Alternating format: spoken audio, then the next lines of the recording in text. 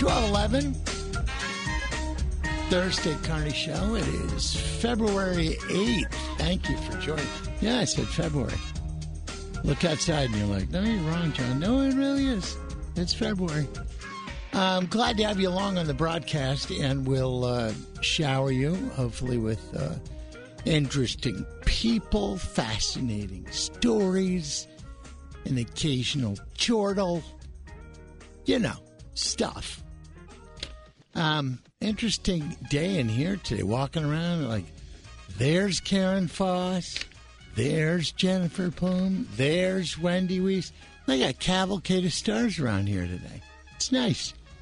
It's nice. I haven't run into Julie Buck yet. She had an appointment that was delayed through no choice of hers. So when she gets here, she'll get here. Brendan Wiese is going to do sports with us. Marshall Brain, of course, being Thursday, will answer the unanswerable. Hopefully we'll check in with ABC's Royal Oaks about the Supreme Court determining whether or not Donald Trump's name will show up on the ballot in Colorado and or elsewhere. I got some news that broke. The glue's drying. I'll give it to you later. There is a show tonight. Actually, it's a series of broadcasts, and I'm sure if you are a sports fan, you're already wise to Major League Baseball's ongoing show that they do that looks, at the game. Sounds of the Game is the series. And one, of course, on Jack Buck. There's Harry Carey, Joe Garagiola. Well, tonight, 7 o'clock, subject matter, Mr. Bob Costas and young Bobby will join us in the 2 o'clock, talk a bit about that show, the Super Bowl, the Taylor Swift hype, and like I was telling Max off the air, is he having some FOMO, although he's semi-retired at 71, of, not being involved with the Olympics this year. I mean, I get a feeling like some broadcasters, sports broadcasters that were former players, get that quite a bit, that they just want to take the headset mic off and run down on the field and hit somebody. Maybe not hit somebody, catch a pass, whatever. So anyway, Bob Costas is going to join us as well. And honestly, it's been a while since we talked to Bobby. So there. That's a show. That is a show. Oh, wait, I left one out. See? Bonus. I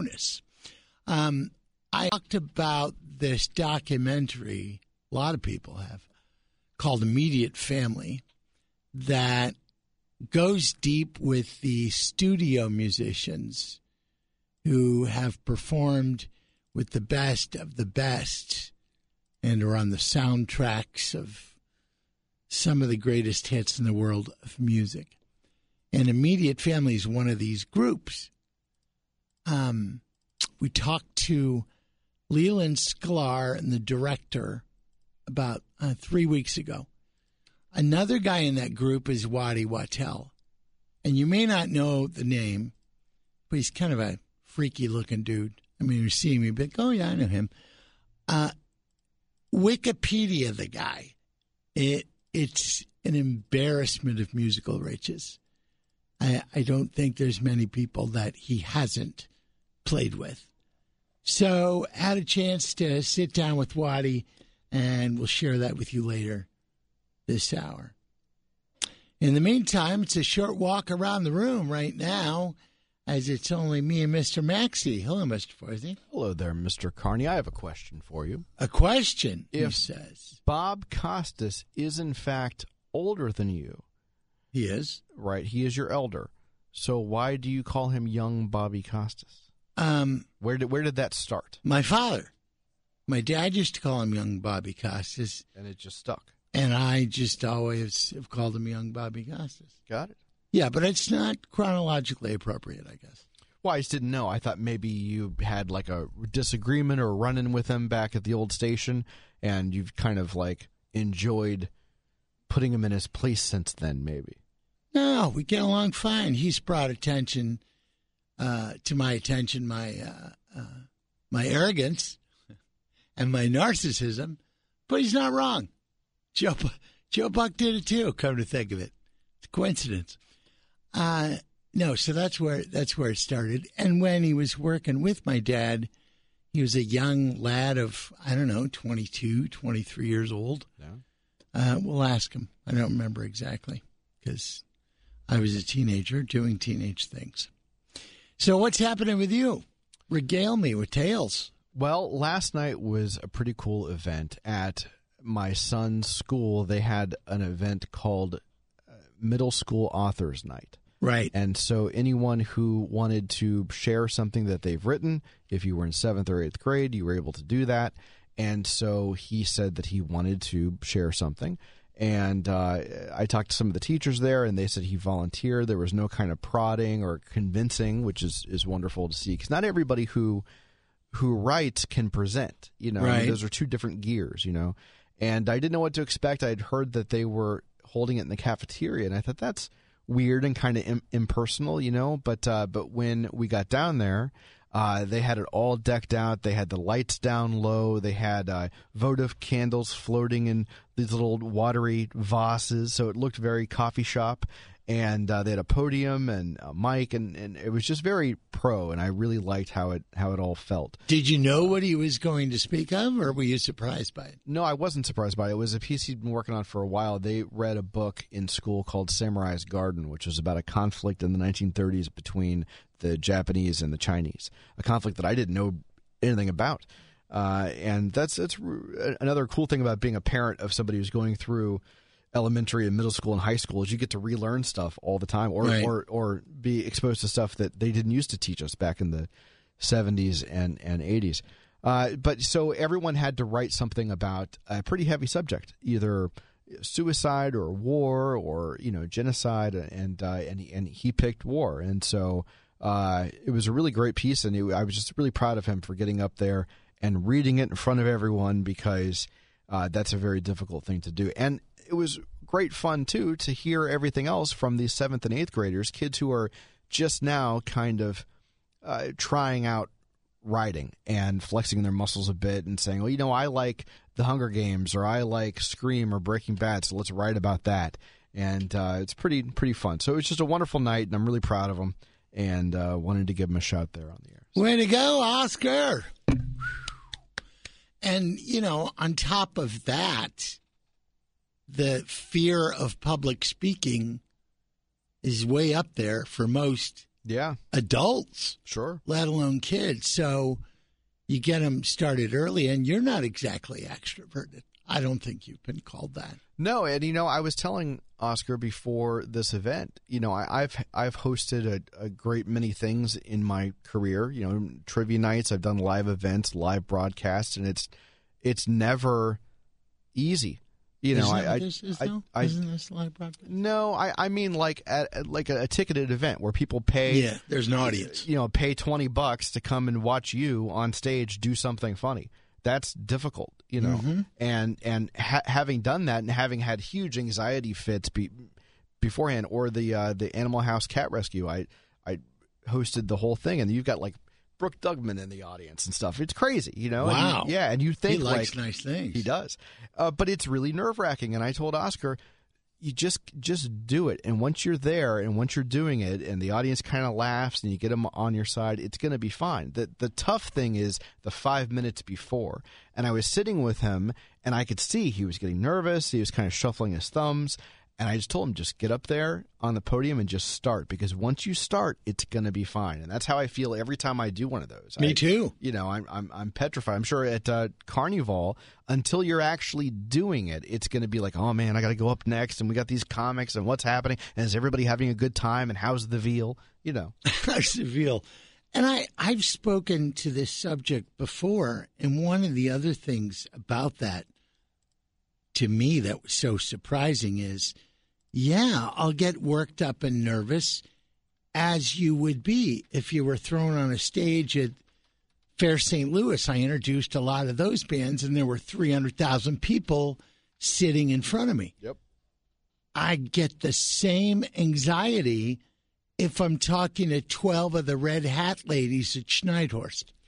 Same feeling. I did this college thing where I was visiting a campus and talking about broadcasting. And you have all these college kids who are, 18, 19, and they're like, well, maybe I'll go into radio. And it's crazy nerve-wracking because even though I do this for a living, they're asking me tons of questions about it. And I'm like, do I know the answers to these things? But I was really proud of them, and it was a really cool event. I was proud of all those kids for getting up there and doing it. And, of course, afterwards, we went out to celebrate. We went to a Mexican restaurant that Oscar likes.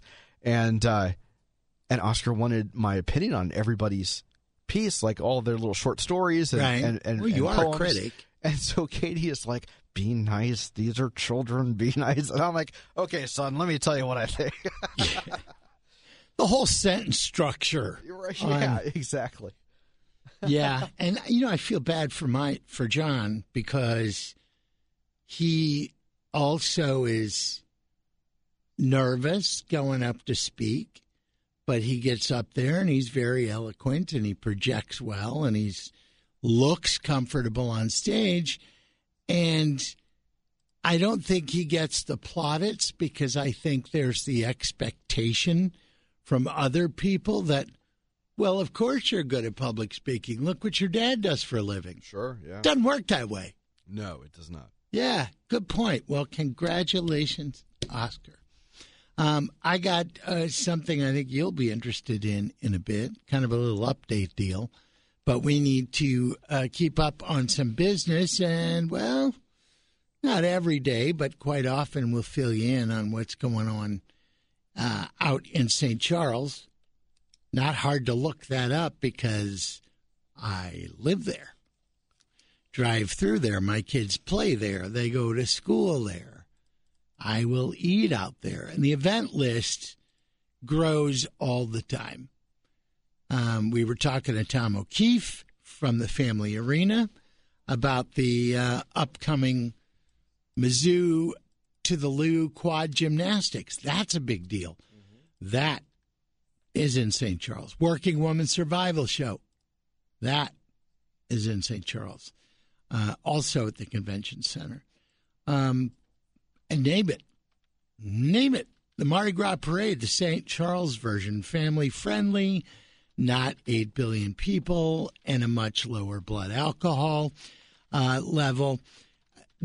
We'll go through Frenchtown and finish up out at the Foundry. And at the Foundry, there'll be food, of course. And it's this Saturday. Parade is at 11. After party starts at noon. There'll be food. There'll be live music, kids' activities, and much fun. Much fun. I think it's probably too late to get a float in, but still, come down, have a good time. So, ton of things out in St. Charles. Don't miss out. Don't get FOMO. You can get a full slate of events and the schedule all online at discover.stcharles.com.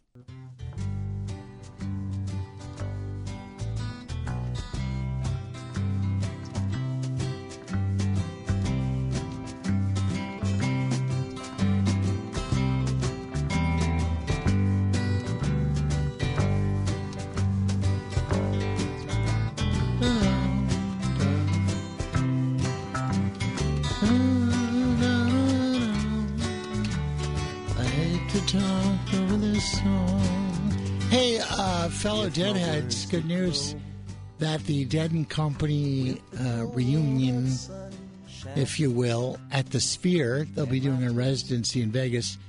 They extended it and added like 7 or 8 more dates. So if I can get a ride, that'd be great. if you're pointed that way, I'll sit in the back very quietly. But, yeah, I have to go. I have to go. I mean, I've truly gone to, 180 shows or 200 shows. You lose count after a while. So I think the only bands that have been announced for the Sphere so far are U2, Fish, and Grateful Dead.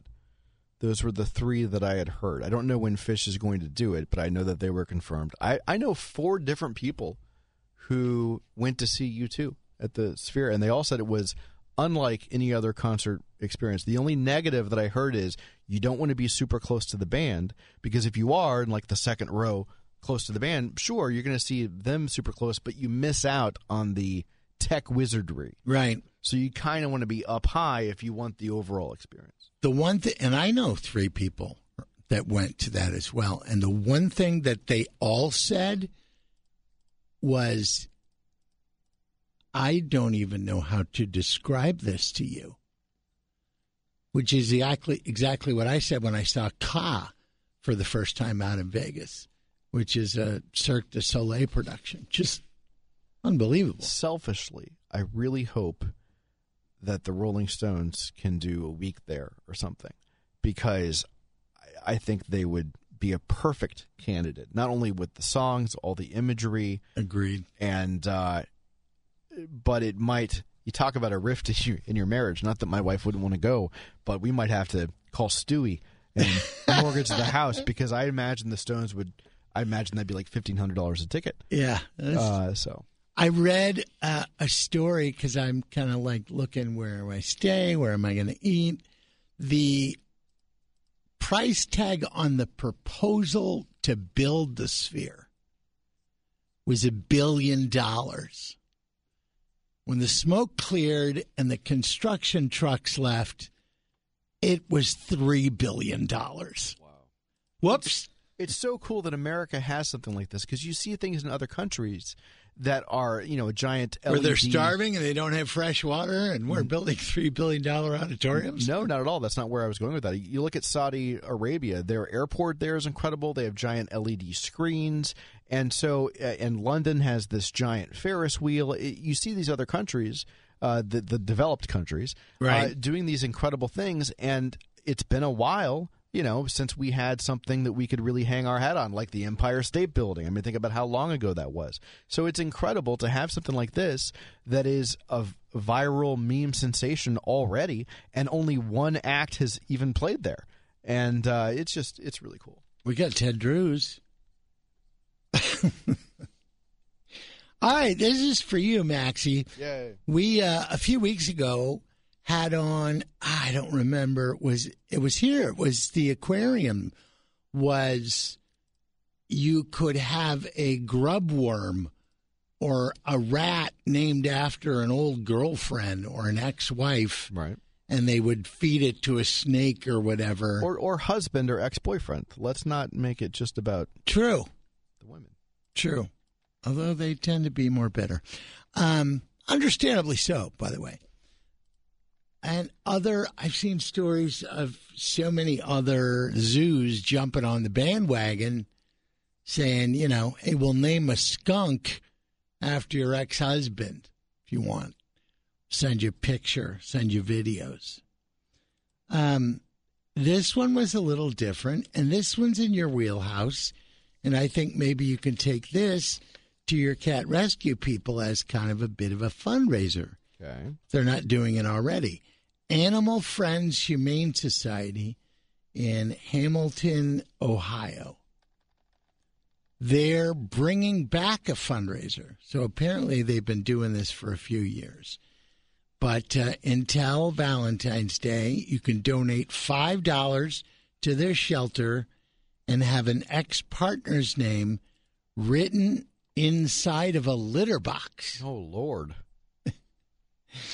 They go on to say they'll take a video of all the names written on the litter boxes and signs, and we'll post it to social media on Valentine's Day. Wow. So I might be a little extra jack for your cat rescue. I mean, maybe I would just hope that people donated the $5 anyway. I don't. Oh, sure. You know, to me, it's a bit of. I know it's all in good fun.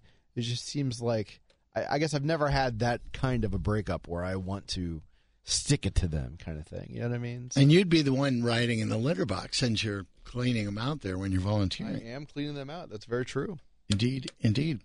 So back to the Bob Costas question of when I referred to him as young Bobby Costas, which I just always have. My mother, who's 85, always called him young Bobby Costas, probably because she always had the Spanish station on and picked it up from my dad. Oh, well, that's great. Yeah, as did I. And a big thank you to you, Maximilian, from the 314 for playing Ripple from the Grateful Dad. That on the Max's text line. Oh, on the Michael's Bath text line. Yeah, why I played that because Max's. Off the air, Carney was just really going all in about going to see the Dead at the Sphere. And so I thought, let me just play some Dead for you today because Julie's not here yet, and so I think we might as well make it a Carney bachelor party, play the Grateful Dead and just kind of goof off until Mom comes back kind of thing. By the way, it's about 40 minutes after the start of our broadcast, and you have not accounted for your time. Oh, I haven't? I'm desperate to know where you've been for the past 24 hours. I was at Authors Night at my son's school. How about you? I don't know. No idea where I was. I would tell you this morning, sat on the Shrinky Dinks couch and unloaded, had a brain dump, but left there a little bit early and thought, you know what? I'm going to take myself out to breakfast. So I went to IHOP. Yeah, I'm doing that well. Went to IHOP, ordered an omelet, and did my show prep on my phone. Wow. And it was some me time. And I enjoyed it immensely. So when you go to IHOP, I imagine you can't sit down and just say, "Yeah, I'll take the omelet." Don't they have like the hinkety, drinkety, pinkety omelet flyover? Unbelievable. It's that menu is crazy. It's like the two evil eyes over easy with the side of the hash. I mean, how do you order an omelet? From cereal to dinner. Yeah, I'm just a big fan of the Denver, so went with the Denver. And I should have told him 2 eggs because a 3-egg omelet is about as big as your forearm. So, yeah, that was my exciting time. You're jealous, I know. A little bit. You wish you were me. All right, Waddy Wachtel wants to share a story, and already people chiming in about how much they enjoyed Immediate Family, which is streaming right now. And the musical legend comes on this program after these words.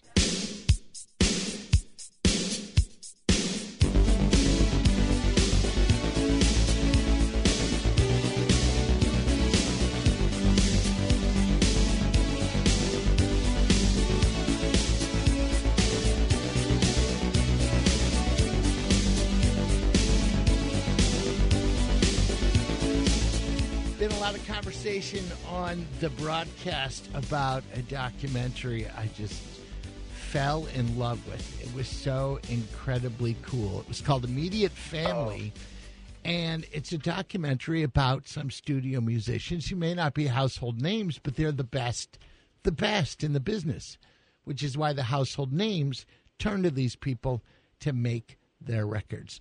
There was a film called King Crew about a bunch of those guys. There was another film called The Funk Brothers, which were the Motown cats that backed everybody else. And another family you don't know about till now probably is Immediate Family. And one of the members joins us now. He's Waddy Wachtel. Hi.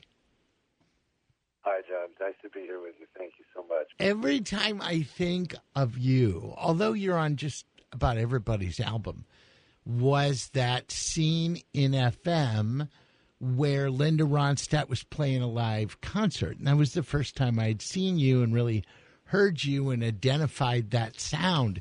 Do people still mention that to you? Because that was years ago. It was a long time ago. And, yes, people still do mention it. And it was a great thing to be involved in. We were blown away. And we sounded pretty good, too. Call me the town will end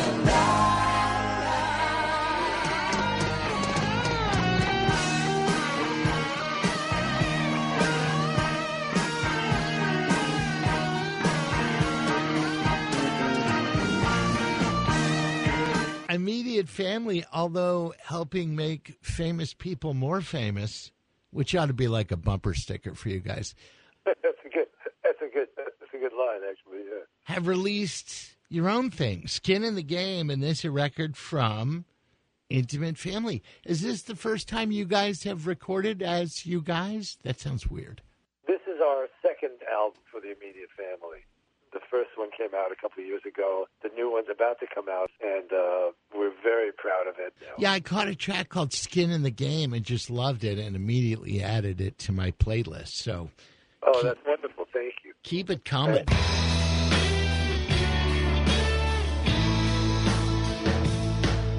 can walk across the water. You can swim across the sea.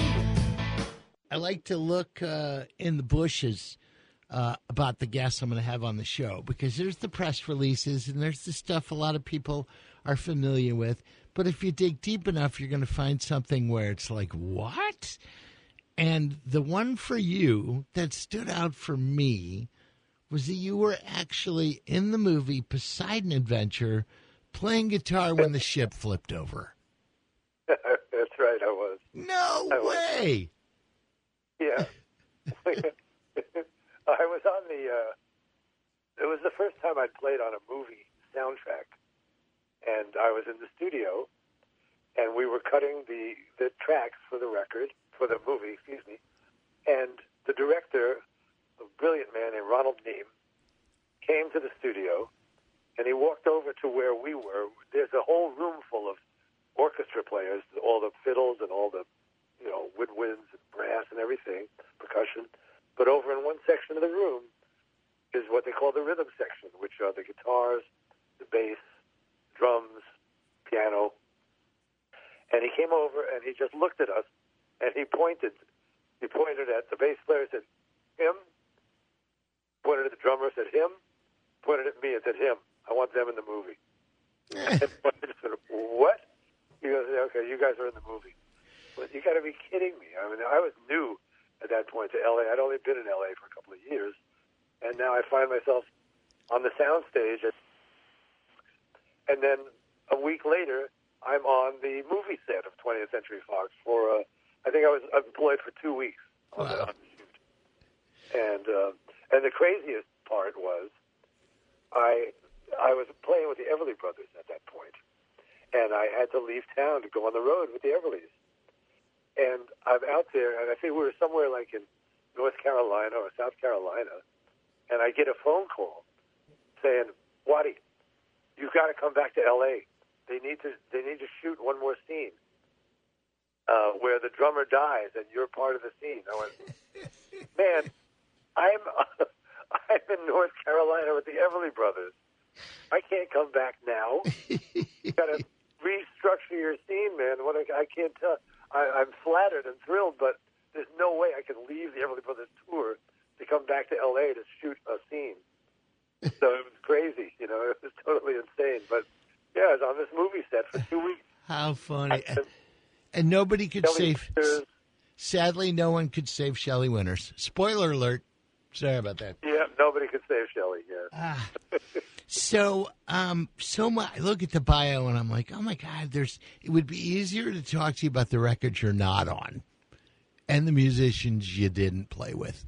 And as many musical acts that are out there and artists, it's amazing how many you have passed several times in different incarnations with Lindsey Buckingham and Stevie Nicks. This man has been in my life for a long time. He has been my musical director since 1981 when we did Belladonna. My best friend, my $1 million baby on guitar and musical direction, a la everything else.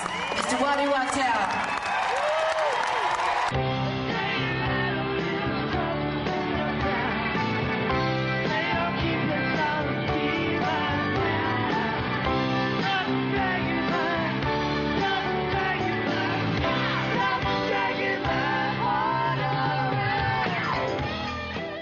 Immediate Family, a documentary about these amazing players, and now a new release from them as well, dropping Skin in the Game to the new single. It's fantastic, and Waddy Wachtel joined us on the show. You mentioned Linda Ronstadt. A lot of your work was with her, and not surprisingly, different members of the Eagles with Henley and with Joe Walsh, and they were her band originally. Is that where you guys met with the Stone Ponies? No, well, I met her longtime friend and bass player Kenny Edwards. I met him first, and then I met Linda briefly. Warren Zevon and I, we met the Eagles together, but then all of a sudden I got a call from Peter Asher. He saw me playing with my immediate family. I was on the road with Danny, with Leland and Russell, and Peter came with Carole King. Peter Asher came to our show at UCLA, saw the band, saw me for the first time, and called me and said, "I want you to come play for Linda." And that's how it's been. It's been an incredible inside job the whole time. It's like word of mouth, and you see somebody play and you like what they're doing. And for us, I mean, Leland, Russ, Danny, and I have been playing together almost 50 years. Yeah. You know, I mean, the one I've known longest is Stevie. Stevie and I met in 1971, and Stevie and Lindsay and I. But Stevie and I have been together on and off since then. And since the 80s, we've been together like Bonnie and Clyde, like Mick and Keith, forever. And up there, you mentioned Warren. And we intend to stay that way. You mentioned Warren Zevon. John, I got to pull him. Oh, are we done? I thought it was You're way over. 46. My bad. Sorry, Michael. Hey, Waddy, thanks so much for the time. We'll check out Skin in the Game, and folks, do go find that documentary. It is tremendous. Immediate Family. Thanks so much for all the great music over the years. Thank you, John. Thank you very much. Be well.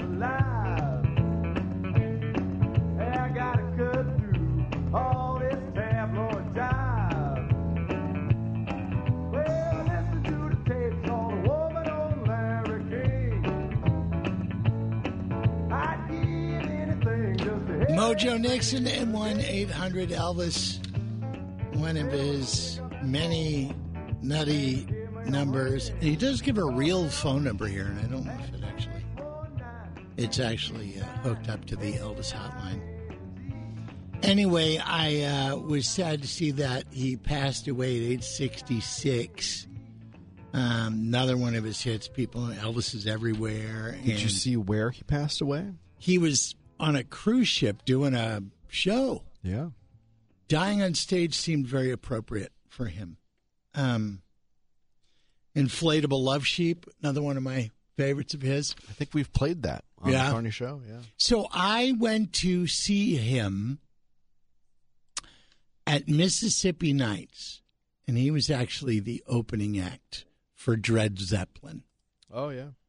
And Mojo did Inflatable Love Sheep, and in the course of it, he had an inflatable sheep, which he filled partially with tequila and did the shot on stage, which looked very strange. I'm glad you said tequila.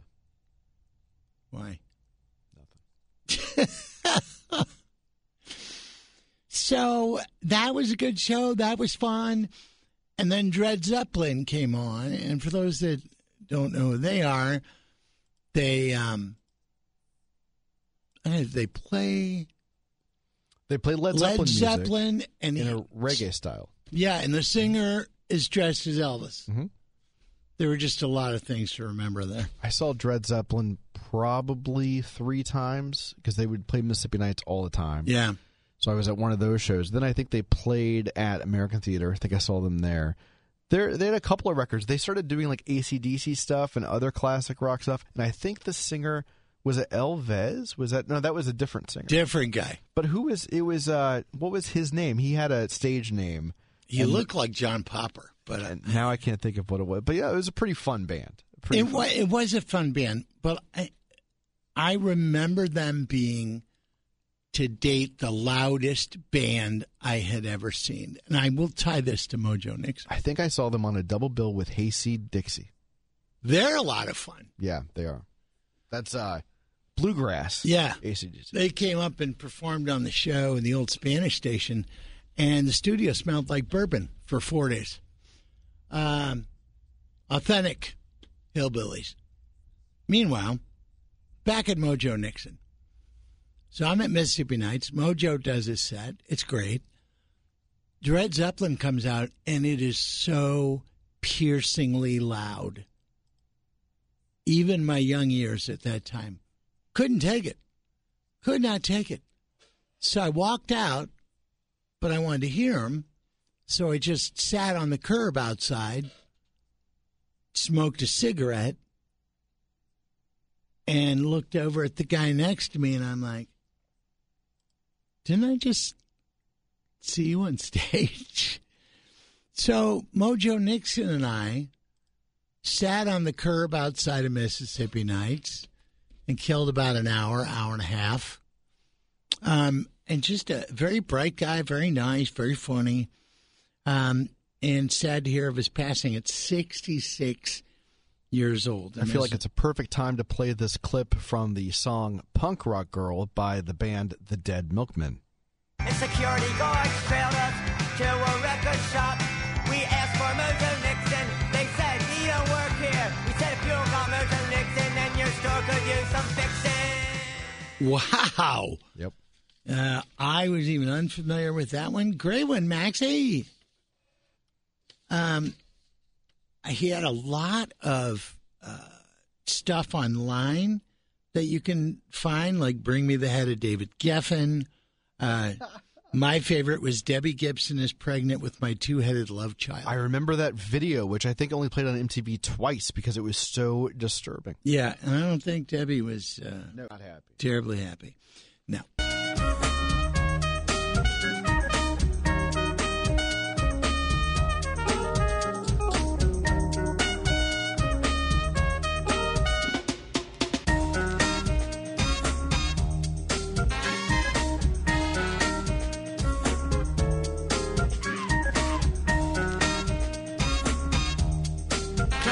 Welcome back. It is 1:11. Thanks for joining us on this glorious Thursday in February. Don't expect this in February. Although, what we do expect, and I noticed this, I live out in Newtown, and driving around last night, a lot, we go Christmas crazy, and like the Today Show actually did some cutaways in Newtown of some of these houses and what they do for the holidays. Was your house on there? No, I had some lights up. That's it. But no, I mean Winter Wonderland, Disney style. Wow. So like Julie Buck's house. Yeah. Yeah, only shorter driveways. Right. Well, yeah, it's 2 miles. Halloween, same thing. I mean, it looked like the set of Creepshow.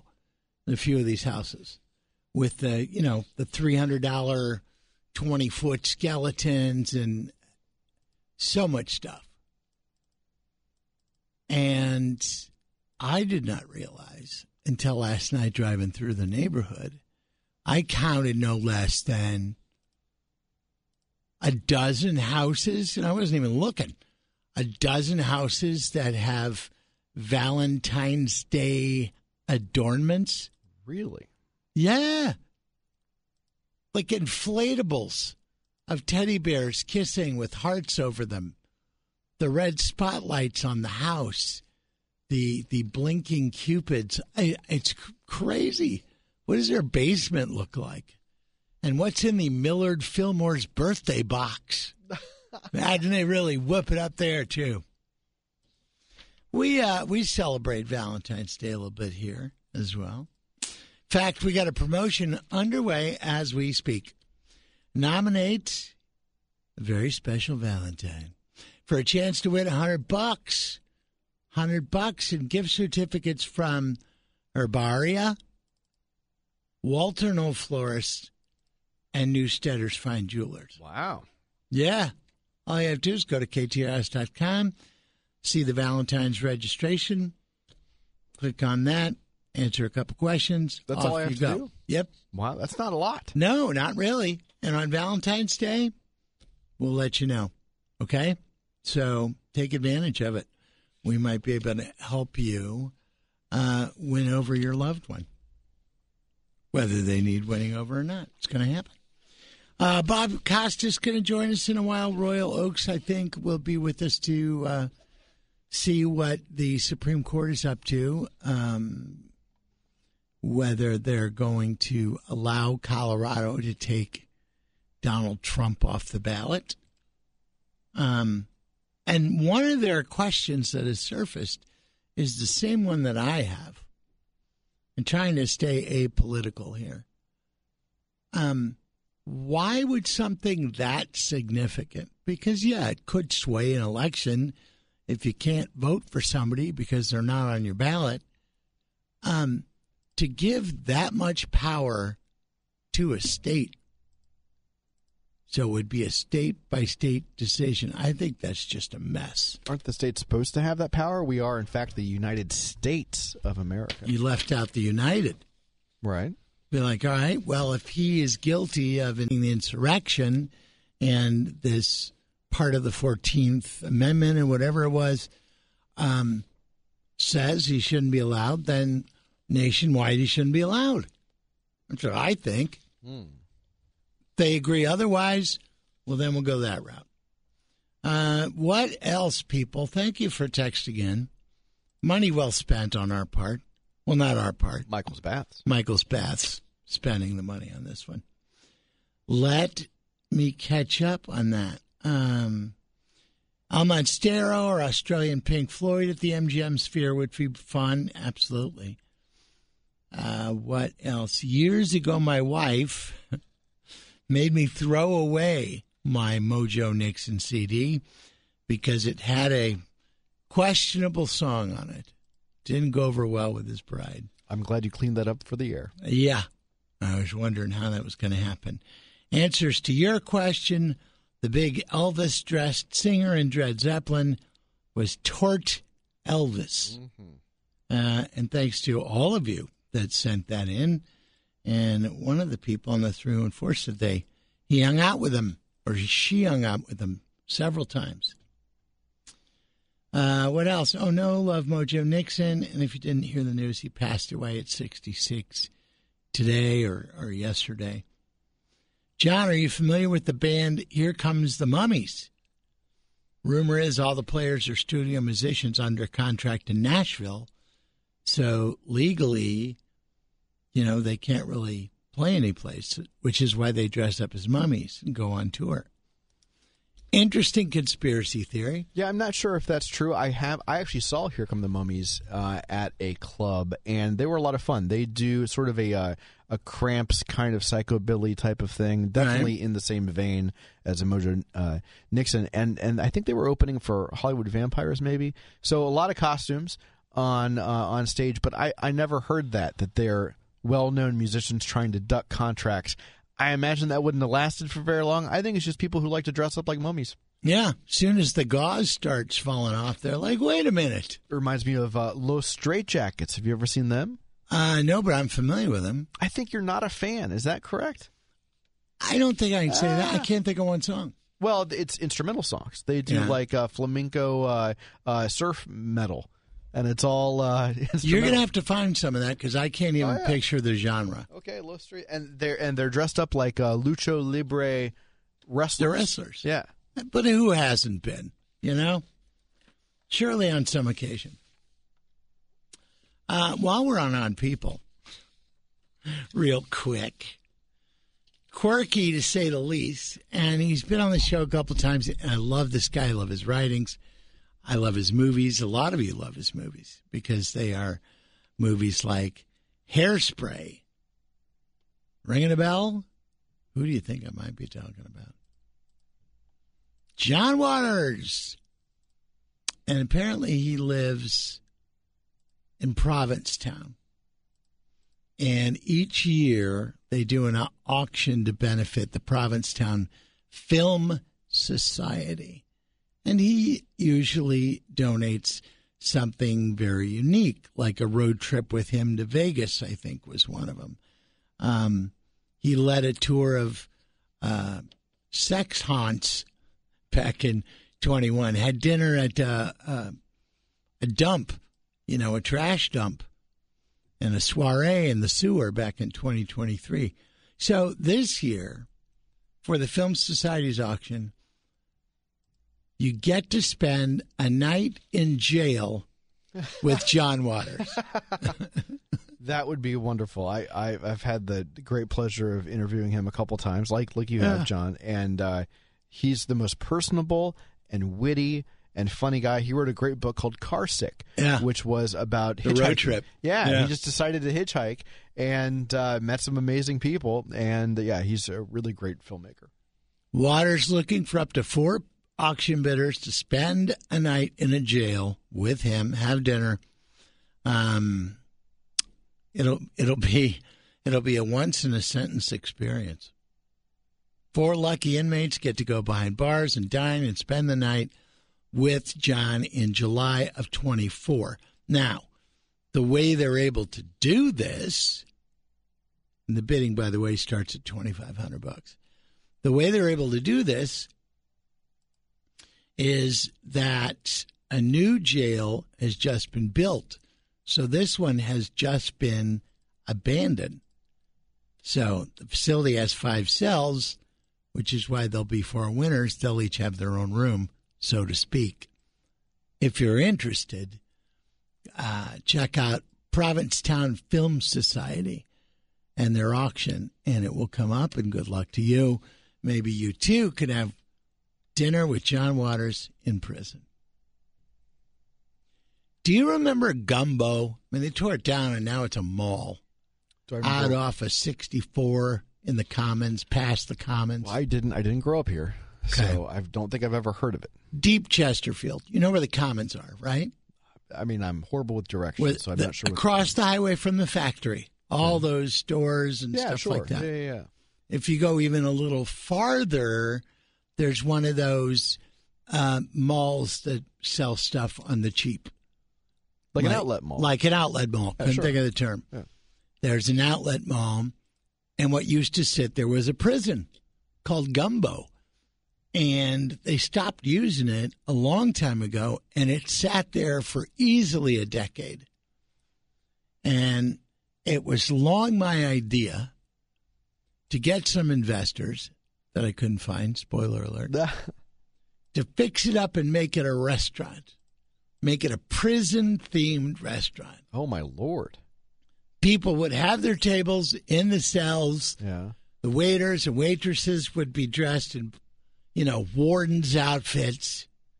You'd be given a black and white striped shirt. I think I might have an answer to why you didn't get any investors.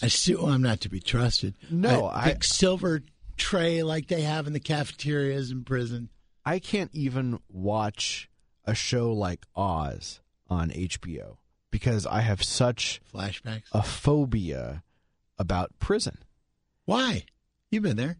I don't know. I think that's how phobias work. You don't have something that triggers it. It's like the clown thing. I don't have anything that triggers it. Right. I just don't like jails. I don't like the whole idea. So to go to a restaurant where I'm pretending like I'm in jail, no thank you.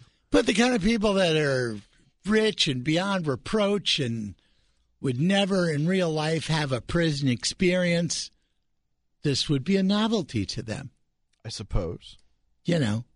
I've had the experience, but it wasn't a nice restaurant. It was bologna on white bread and a cot. I imagine they'll do this up a little better. But if you want to go, it's out there. I guess anything's out there if you got the money. Money. I'd much rather go to a place like Del Mar Gardens than a fake jail, Well, you can. Because there's ducks. You go there. They don't have cells, by the way. Well, that's good. Very good. I got a phone call yesterday from Jeff Braun. And Jeff runs Med Resources on Olive out in Chesterfield. And I was incredibly honored by the phone call. And before he could get to what he wanted to get to, I said, oh, by the way, I need a new CPAP mask. I need some filters. And do you have any, I guess they're called diabetic socks, the ones that are bigger on the top as opposed to choking your calves. So I'm sure he's thrilled he called because that was not why he was reaching out. He's going to send me all that stuff today. But he wanted to know, and they're doing a trifold brochure for Med Resources, and he wanted to know if I would give him a quote and like an endorsement for their brochure. And I was honored. And within 10 minutes of hanging up the phone, which we don't really do anymore, I had 15 different things to say. Wow. Like super easy. Super easy. And I'm like, well, do they want a paragraph? I could do a couple pages. Anybody who's had the experience with Med Resources would have a lot of nice things to say, I'm sure. And being part of the Del Mar Gardens family, they pour the same care and detail into that as they do all of their other services and their retirement communities. So not surprised. But asking me to endorse them, Jeff, I'm honored. Thank you. And I will write something today once I knock out my kid's ad in the high school yearbook or 8th grade yearbook. DelmarGardens.com. You can read up more on Med Resources and the other stuff, the other places. And we got to catch up with some commercials. And we'll come back, and I got some news to break. All right, a lot of news to cover, so much so we had to set the schmooze aside. A Republican candidate for Missouri Secretary of State has posted a video of a book burning on social media. Valentina Gomez posting that video in which she used a flamethrower to light fire to books on the social media platform X yesterday. When I'm Secretary of State, I will burn all the books that are grooming, indoctrinating, and sexualizing our children. MAGA, American First, she captioned the video. That whole weapon thing in your ad worked out really well for Eric Greitens, didn't it? Might want to put down the flamethrower. And it's a Secretary of State gig. Why do you have flammables? President Joe Biden. Joe Biden. Yep, yesterday. This time, mixed up which German leader he spoke to at a recent Group of 7 summit. He's not inspiring confidence. Not really. Biden told donors at a New York fundraiser a story about his trip to his first G7 meeting. He said that German Chancellor Helmut Kohl expressed concern over the January 6th insurrection. Here's the problem. Helmut Kohl served as Chancellor of Germany from 1982 to 1988, and he died in 2017. Angela Merkel was actually the German Chancellor at the time. Not just the wrong person, but the wrong sex as well. President Biden then excused himself as he said he had a meeting with Vice President Mondale. Yeah. A man, let's do this one. A man admitted to breaking into a Franklin County post office twice and stealing packages. Be careful, Max. Sit back while wearing a clown mask. Oh, no. True story. Scott Weatherby, 28, pleaded guilty to 2 counts of burglary of a post office during a federal court hearing yesterday. Weatherby wore a clown mask as he pried the back door open. He was arrested at his home later after a short foot chase in his yard. And, of course, the police caught him. How fast can you run in those giant shoes? You know? True, that's true. Seriously. It's a good thing he didn't get in his car, his little tiny car. I would say there wasn't any room, but that's not an excuse either. Right. As Tucker Were there vowels in there or strictly consonants? Michael Caine. As Tucker Carlson was hyping his interview with Russian President Vladimir Putin, U.S. support for Ukraine hit a new low. Wednesday saw another congressional attempt to get rid of more aid to Ukraine unceremoniously collapse, keeping a proposed $66 billion injection of aid out of reach. The interview with Putin was put off due to a slowdown. Apparently, producers had to remove the love scenes. Finally, in Olympic news, a strawberry dessert contaminated by her grandfather's medication might have caused Russian figure skater Kamila Valieva positive doping test. Oh, no. It's what her lawyers are arguing to the highest court, which rejected the explanation, and she has been banned for 4 years. Valieva, whose doping case at age 15 stunned the 2022 Beijing Olympics. The word strawberry, by the way, is featured 43 times in the document that details why the judges rejected the argument. Well, Miss Valieva, my advice, you probably shouldn't have had seconds on the strawberry snort cake. But that's just me. Wow. I don't know. It's all I got. Not a lot in the tank. It's almost the end of the week. If you're worried about Julie, she had a doctor's visit, and hopefully we'll be able to get here. But as we have all experienced, going to the doctor and waiting for them seems to just be how business is done. I think she will be here because not only do we have a Hollywood schmooze that Julie will give us, she'll also spend some time talking about her best friend, Nicole Genovese and Genovese Jewelers. And, of course, she doesn't want to miss Marshall Brain, Royal Oaks, and Bob Costas, who are all ahead on the show. And coming up right after this commercial break, John Carney, it's Brendan Wiese. Wow. Do you have the inside track on Julie, or is that hopeful? That's just hopeful. Okay. Well, me too. The folks at Allen Roofing want you to know that that's not it. They do other stuff. And Lee used to tell me this all the time. Like, you're always talking about the roofing, and that's what we're known for, but let people know that we tuck point. Let them know that we'll do their gutters, and we'll put those leaf guards on them that will keep that out of there so you don't have to clean them every fall. They also do siding, and only the best, of course. They put on my house, it looks fabulous. Fabulous. And I've put them to task for other things. Julie's put them to task for other things. They have always come through. Basically, if it's the outside of your house, they can fix it. Let them do your homework. Allen Roofing and Siding, online at aroofing.net.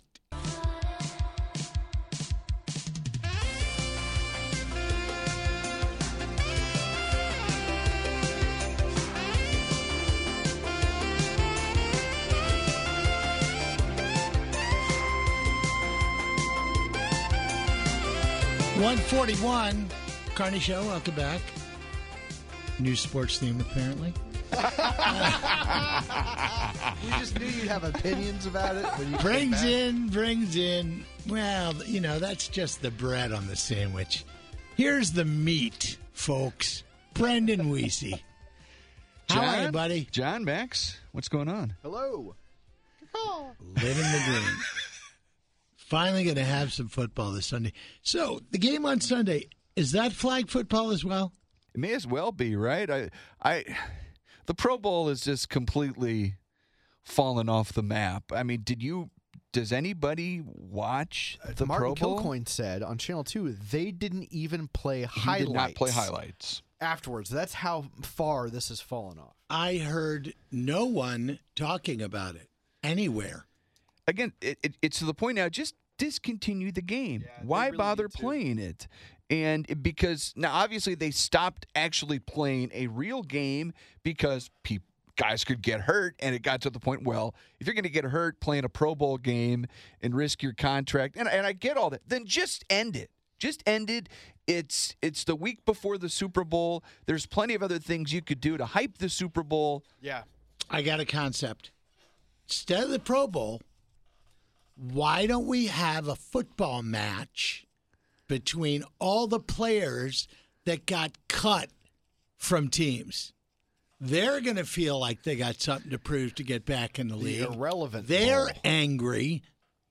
This is actually a pretty tremendous concept when you think about it. And the NFL could go in with one of their streaming services, however, 50 streaming services that are out there, put it up for bids. We're going to do like a reality-based television program. All the players that got cut from NFL teams, it's not a bad you're idea. going to get to try out for this ultimate pre-Super Bowl game, and you're going to go through the whole process. We're going to, Jeff Fisher's a celebrity coach. Maybe That is not a bad idea. Dick Vermeil's a celebrity coach. I hate to give Carney a compliment. This but is actually it's really not a bad idea. We didn't hear the last part. Oh, there's more. They'd be playing hockey. I also think now that the NFL had some financial dealings with the XFL and of course now the UFL, why doesn't the UFL kick off last weekend, in that weekend before, to get to kind of keep that train going where there's nonstop football? Well, see, this is where we'll disagree a little bit. Last year the XFL did kick off the week after the Super Bowl, and it felt like let us miss the sport for a few weeks, and they're kicking off this season in late March, right? But I feel like the reason they're kicking off in late March is because, much like the XFL last year, it felt like they didn't have their ducks in a row and they really weren't quite ready. No. I think this feels more like we're not quite ready to kick this thing off, because if they could, I imagine they would still want to follow football, even though I think this might work out better for them kicking off. I think March 30th will be the first game. I know a lot of people love the baseball All-Star game. I love what the NBA does. It's a whole weekend. It's coming up soon. I can't wait. The NFL, and they're so smart, and they do TV better than anybody. How come they can't figure this out? Just discontinue. They've got to discontinue hockey, or go back to West versus East, so the fans can understand and get into it and actually, care one way or the other. They do these 4-team mini tournaments. Stupid. Just cancel it. And the MLS last year, they and this was our first real exposure to it, first year with City as a team. The MLS All-Star game was the MLS All-Stars versus Arsenal. Dumb. First of all, that means you cut in half the available MLS All-Stars you can even have in the game. Why bother playing these games? Just cancel them. Baseball, and you're right, the NBA, they still do like a and dunking. They still do like a goofy draft though too, don't they? And that's dumb. Just do West versus East, which they still have West versus East. But I just like all the bells and whistles of the whole weekend. They have pop artists and rappers come out. They've got the dunk contest, the 3-point contest. It's just a fun weekend, and it's going to be in Indianapolis. I think the tickets are going for thousands of dollars. So wow. But yet the NFL can't even get people to tune in. Is LeBron going to do the dunk contest? I don't think so. No. Is it? That's never. Are they donuts? I'll do it. On the NBA for a second, I am listening to a podcast. Not this minute. I'm doing a broadcast.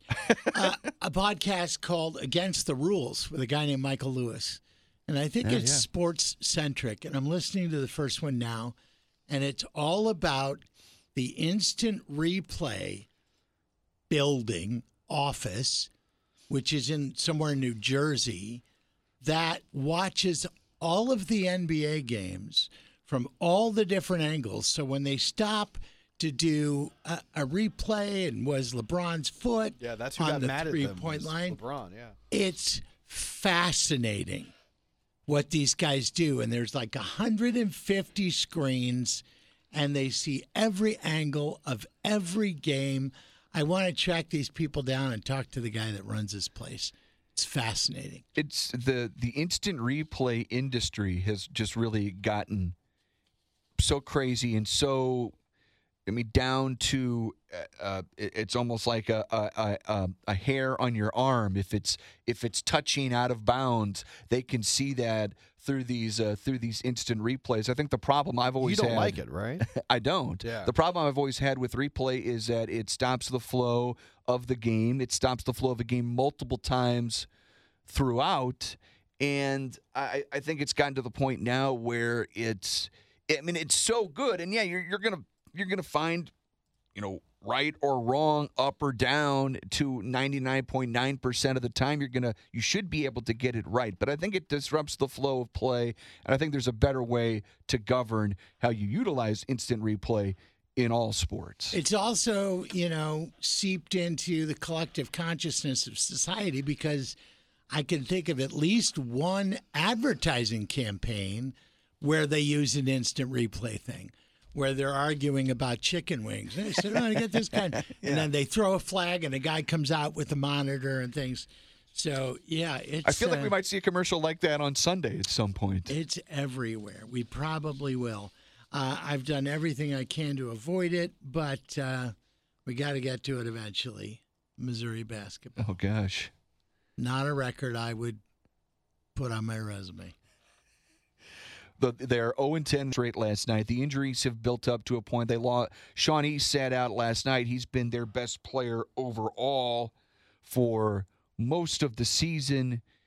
He goes down, and they're just searching right now, and it's brutal. I mean, you go from making the NCAA tournament last year and so many positive vibes around the program, and now a massive step back. Hey, the good news is Dennis Gates still has a top 5 recruiting class coming in next year. There's realistic expectation that it gets a lot better. And in basketball and in all college sports now, John, with the transfer portal, you can go from miserable and bad, worst team in the league, and in the snap of a finger, you're a top 10 team, because you can instantly change the makeup of your roster through the transfer portal. Some love it, some hate it, but it's the reality of all of these college sports. So you can be down, and I'm as down as anybody. He's still under the rug right now. I still thought they had a shot a few weeks ago, and it pained me to say, yeah, this season is basically over for the Tigers.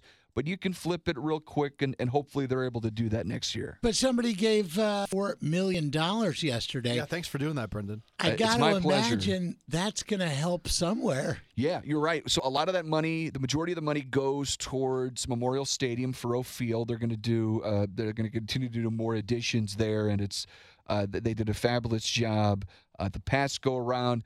But now more updates will be done, and you want to get it to as close to the rest, on average, the rest of the stadiums in the Southeastern Conference, and whether that be total capacity, whether that be just amenities and the aesthetics of the stadium, I think they're going to come really close, if not surpass the average SEC stadium.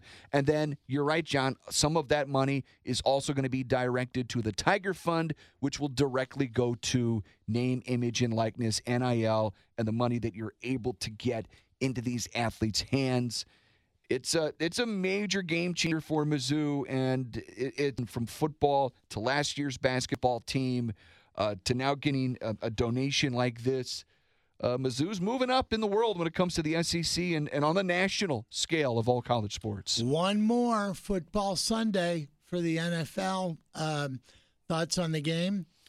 Well, I think it's it shapes up to be more of a defensive battle, because the Chiefs have, Steve Spagnuolo's defense, the former St. Louis Rams coach, going way, way back.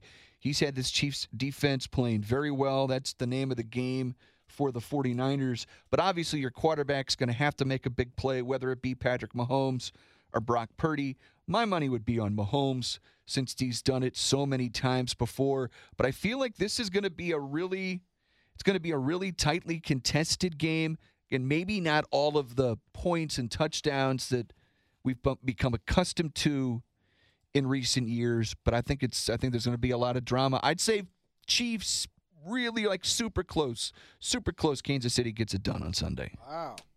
Get out. Sorry, I'm sorry. You do not have your 49ers. Get out. You don't have your 49ers gear on. I'll wear it today. tomorrow. I'll wear it tomorrow. What are you doing tonight on the air? Throwing some more sports at us, I imagine? We will. Martin's got a Kill Queen conversation at 6 o'clock tonight. He's going to talk about the entertainment lineup that's coming to the big NASCAR race in June. Adam Wainwright's going to be among the musical performers for that race. Ben will be with me in the 7 o'clock hour, our winners and losers segment, special Super Bowl edition from 7 until 8 o'clock. Skip Berkmeyer with me talking some golf in the 8 o'clock hour. Join us tonight. Nice. We will. Do we have any walk-off music from Brendan? Do you have any like Foo Fighters handy?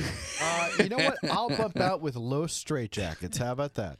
Fine. Thank you, Brendan. Thanks, John. Thanks, Max. There you go. That's why he's our sports director.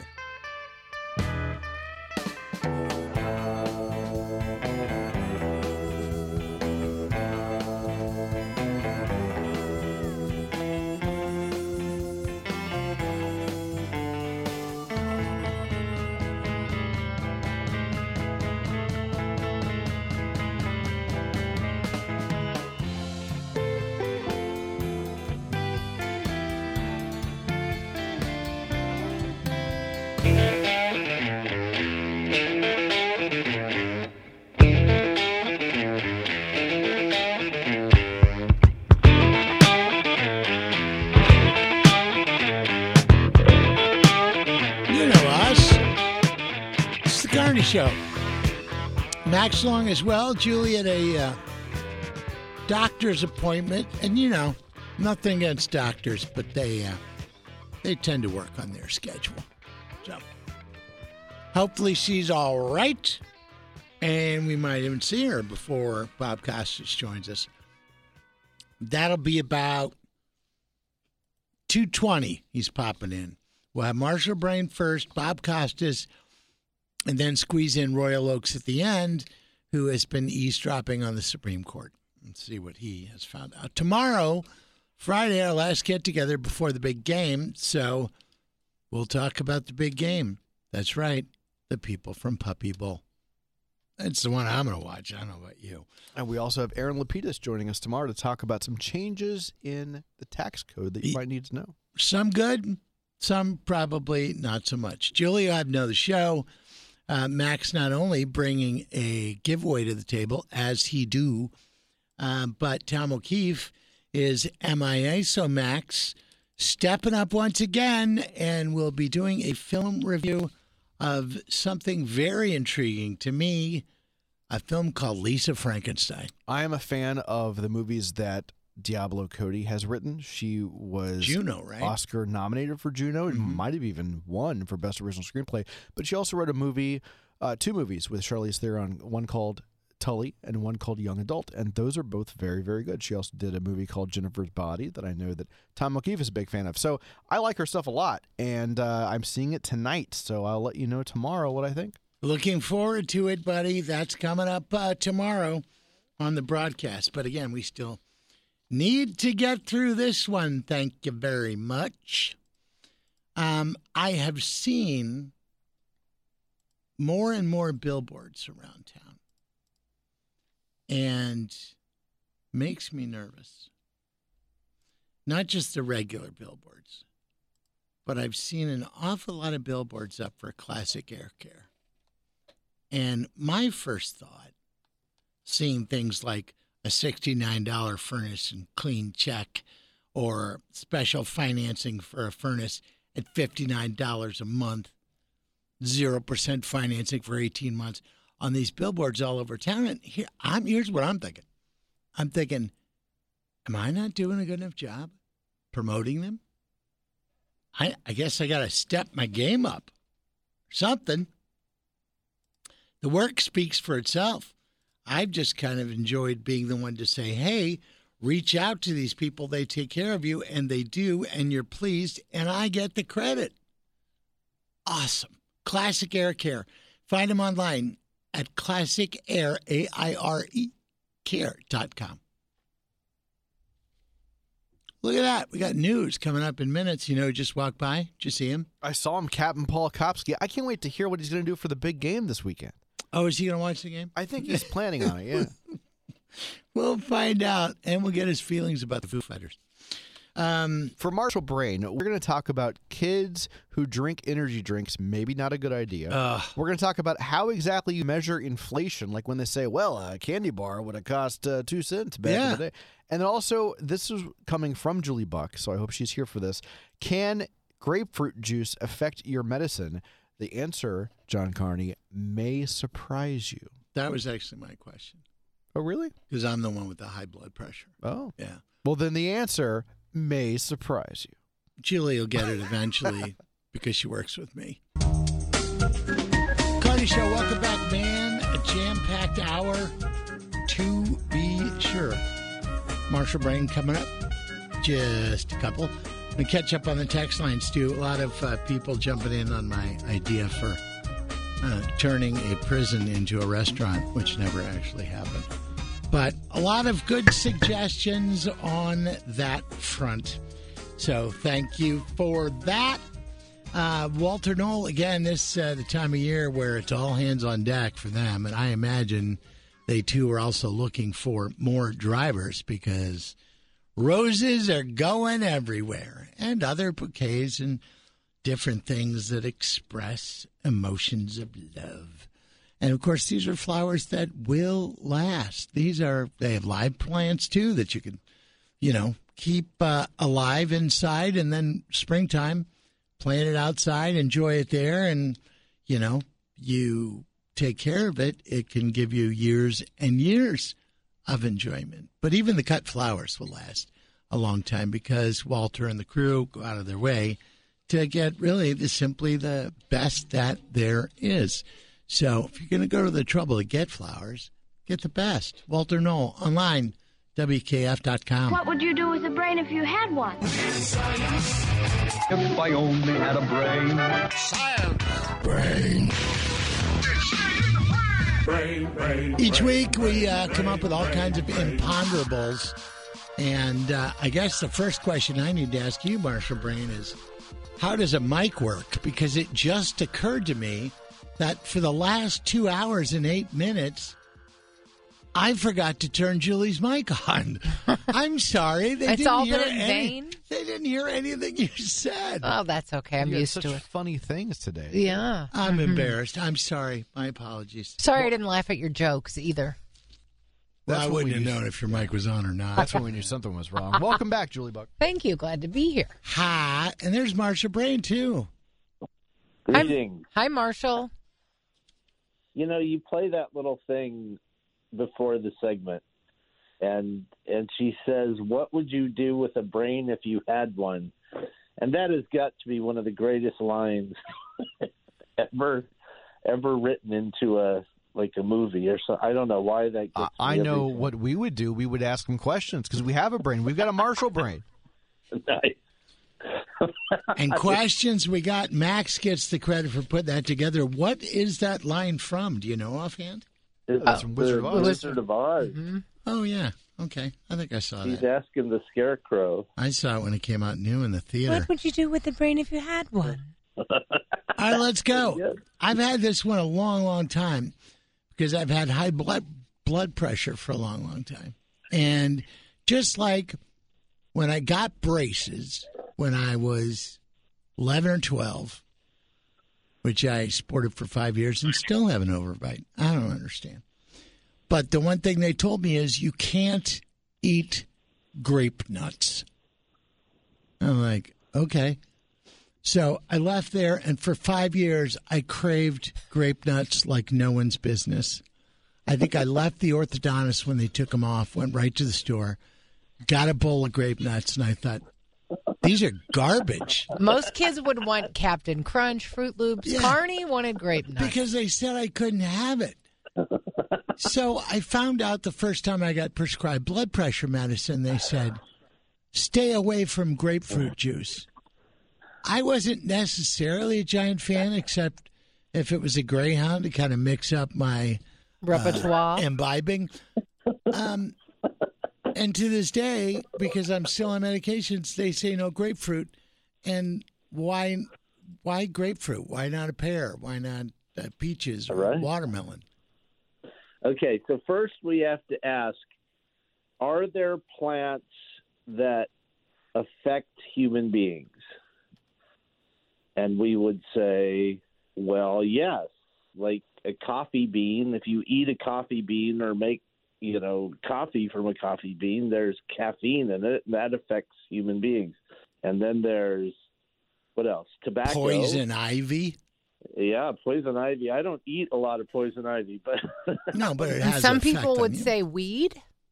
Yeah, some people. Right. Mm-hmm. That's another one. That's a great one, dude. And then there's if you're into opium poppies, there's a certain effect that comes from so grapefruit, it just turns out, is another one of these plants that happens to affect human beings.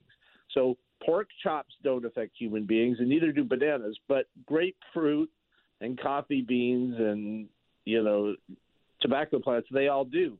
So grapefruit is messing with one of the ways that the body breaks down drugs and gets rid of them.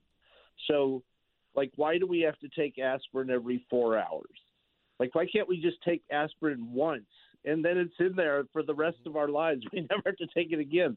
And that's because we have these systems in our body that detect these foreign chemicals like aspirin or any drug, and it breaks them down and gets rid of them. So because they're foreign, they don't belong there. And so our bodies – okay, so there's a system that breaks down certain drugs, and your blood pressure medicine is one of them, and grapefruit just happens to get in there and mess that system up.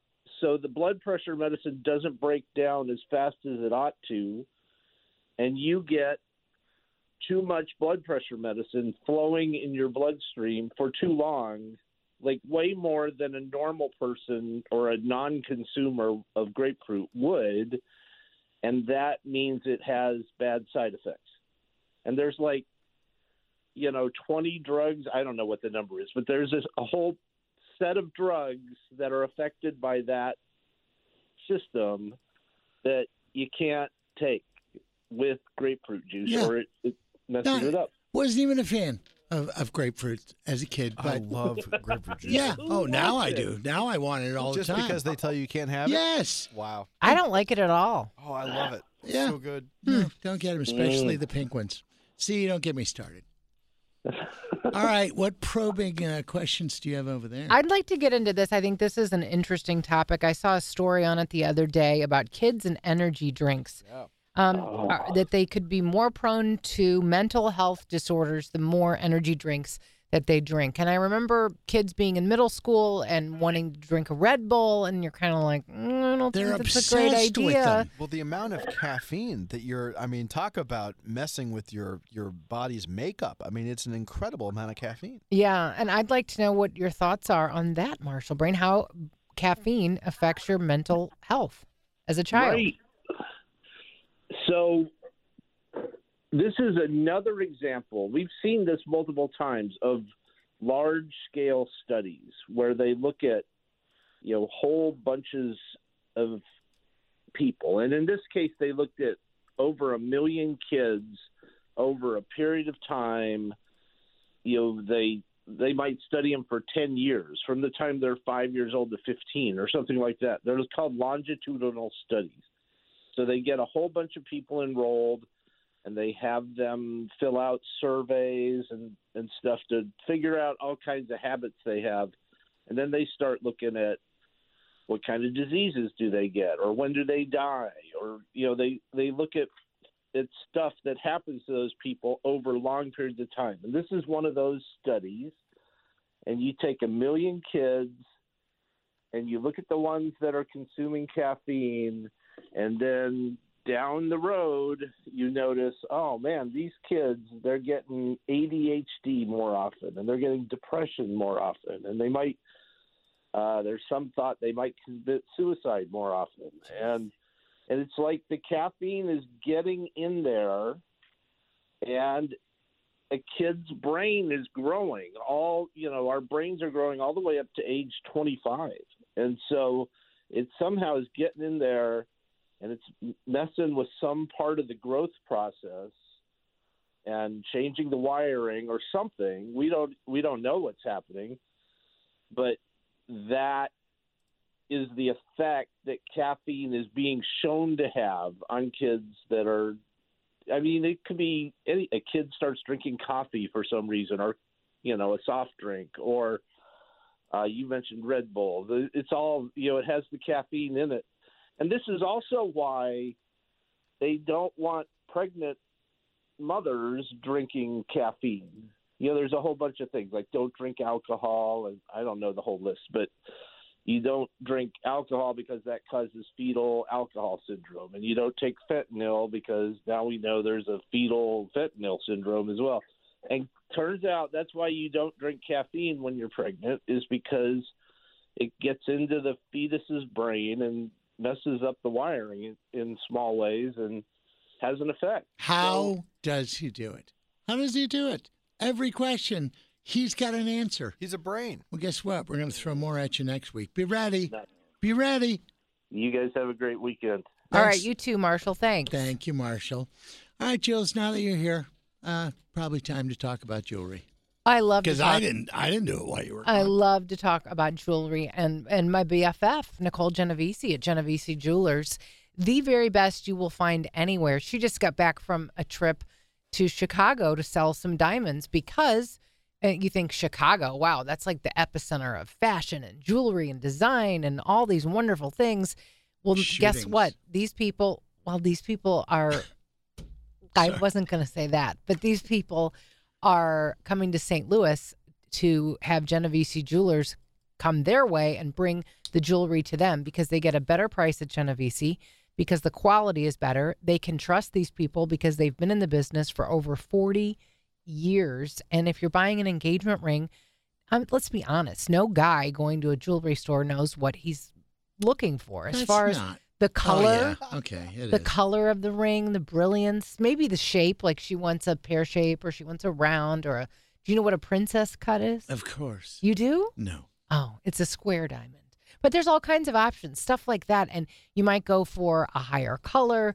And if it's going to be insured, which of course you want to do that, they will help you walk through the entire process and they will give you the very best price. It's super important to trust your jeweler. And I would personally tell you, trust no one else other than Genovese Jewelers, just west of 270 on Olive, and always online too, GenoveseJewelers.com.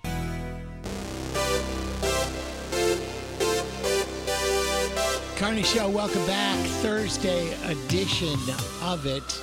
We'll check traffic in a while. Also, Royal Oaks, who's following the Supreme Court at this particular point in time. Major League Baseball Network, or the MLB to the insiders, has been running a series called The Sounds of Baseball that I'm sure you know, Jules. They did one on your dad, Harry Carey, and several, and they're just doing the St. Louis people, apparently. Bob Costas is the subject matter tonight, 7 o'clock on the MLB, and I read that, and I thought, you know what? Young Bobby has not joined the show in quite a while. Hi, Mr. Costas. How long has it been? The last time I actually was young Bobby. Well, no, I mean, you know what? You've been called worse, right? I mean, wouldn't you? Oh, my gosh. Yes, I have. And to your earlier point, John, and hi, Julie. Hi, Bob. It has really been heavily St. Louis.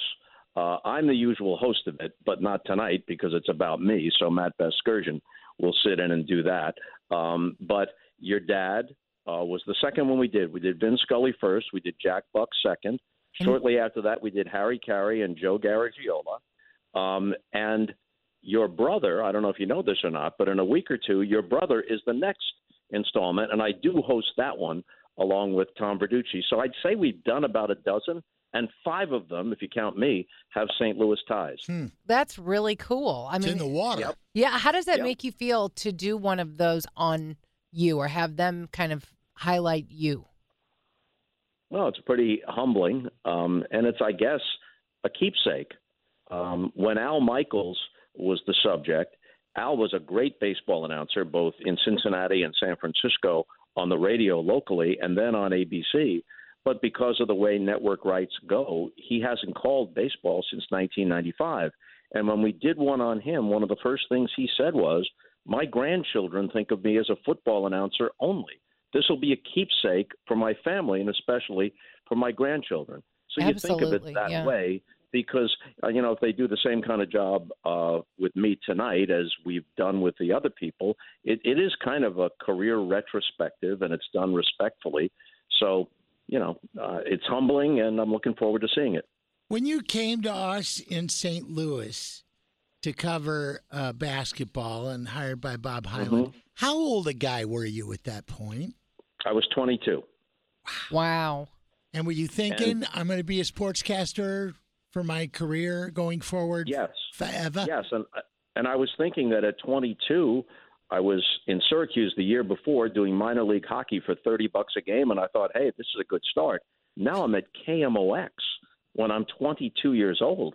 There's Jack Buck. There's Dan Kelly, then the greatest of all hockey announcers. There's Bob Starr, who on football on the radio was as good as anybody I've ever heard. And then the whole legacy of Harry Carey and Joe Garagiola and later Gary Bender and Jay Randolph and Dan Dierdorf, and then Julie's brother Joe comes along. I mean, you could stock an entire network sports staff just with the people that KMOX had.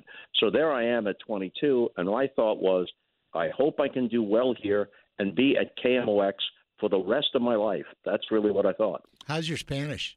It's all Spanish now. I don't know whether you've heard. Well, I was just on KMOX a couple hours ago, and they were speaking English, so I believe you've been misinformed, John. Must have been their live stream. Oh, my gosh. Yeah. Well, I think it's I think that's intuitive that at your young age of 22, you thought, wow, I would love to be here the rest of my life, that you kind of were able to pick up on that. And what back then, not to make you feel old, because, well, I guess we're all getting there. What back then did you send to Bob Hyland? Did you send a reel-to-reel, or how did he find you, and how did you find him? Yeah, that's what I did. I sent a reel-to-reel. That's what you did in those days. It's not like today where you could just send a link and an aspiring broadcaster could send 100 of them out in a single day. It was a bulky reel-to-reel thing that you played on a heavy woolen sack, and it was a game that I'd done on the campus station when I was 20 between Syracuse and Rutgers, and I've told this story before. It was pretty good, but I edited out all the rough spots, and then I just spliced it together so it was Syracuse with the ball, Rutgers with the ball, and it seemed like one continuous 10-minute sequence, and then I had an engineer re-record it with the treble slightly down and the bass slightly up to make me sound a little older and a little more authoritative. And then I sent it off, and Mr. Hyland listened to it, and others listened to it, and your dad was among those who listened to it. And I think they got more than 200 applicants, and your dad whittled it down to 3 or 4, and I was one of them. And Mr. Hyland brought me in for an interview, and I'm thinking, it's like the Academy Awards or the Emmys. Just to be nominated is a good thing. So I'm thinking, well, I was nominated, then I'll go back to Syracuse. And I was so convinced of that the one day I was in town, I went to Musial and Biggie's restaurant because I'd never set foot in St. Louis until that time. But, of course, I knew all the lore of Stan Musial. And I had a hamburger and a Coke. And back then in 1974, that might have been $10. And I left a tip in cash because I didn't have any credit cards, 3 singles, a quarter, a nickel, and a penny, $3.31, which was Stan Musial's lifetime batting average, because I thought I'll never be back here. Oh, my gosh. That's so good. And lo and behold, Mr. Hyland says, you're 22. Your dad actually said, you're 22. I have ties older than you, kid. That was his quote. I have ties older than you. And I was 22, but I looked like I was 15. It's like, I can't get this job. It's ridiculous. But Mr. Hyland saw something in me, and I guess in a way he was kind of right. So it all worked out. So the mindset is, I'm going to spend the rest of my days in St. Louis at this legendary station. The networks come calling, and they want you to do stuff. I can only guess how that felt, but I'm picturing it like when Phil Collins came out from behind the drums and all of a sudden he's the lead singer for Genesis. I would think that had to be slightly terrifying. It was terrifying because of my age and inexperience, but there was precedent for it. Jack Buck, while remaining as the voice of the Cardinals, did a lot of network stuff for CBS TV and later Monday Night Radio nationally for CBS. Dan Kelly did the Stanley Cup games while also doing the Blues games. There was precedent for that. Gary Bender, who was briefly at KMOX, was a big deal at CBS for a while in the 1980s and early 90s. Dan Deerdorf, same thing on KMOX, was also doing Monday Night Football. And now Joe Buck, although he's moved away from KMOX, when he was still on the radio, he was getting his break with Fox. So there was precedent for it. And I remember I talked with Jack Buck and I talked with Jay Randolph, who had done a lot of stuff and was still doing a lot of stuff for NBC. And the first game I did for CBS TV was the 49ers at the Packers, and I was 24 years old, and I was really, really filled with anxiety. I was just hoping not to screw it up. And I'm sure it wasn't one of the greatest broadcasts ever, but it was good enough that they kept bringing me back. And then NBC took notice of me a few years after that, and I became full-time at NBC. But I stayed at KMOX for several years after that and lived in St. Louis most of my adult life, and I still consider St. Louis now to be my hometown. 11 Olympic Games you covered for television. We're about to get the Summer Games again this year. Do you get FOMO? Do I get what? The fear of missing out, not doing that anymore? Do you miss the excitement, the pink eye? No, I absolutely do not. I did a dozen of them. I was the late-night host in 88 and then became the primetime host after that. And it was totally out of my system. And, in fact, when I signed my last deal with NBC in 2012, I stipulated that 2016 in Rio would be my last Olympics, and that would also be my last season on Sunday Night Football, and then I would move into an emeritus role.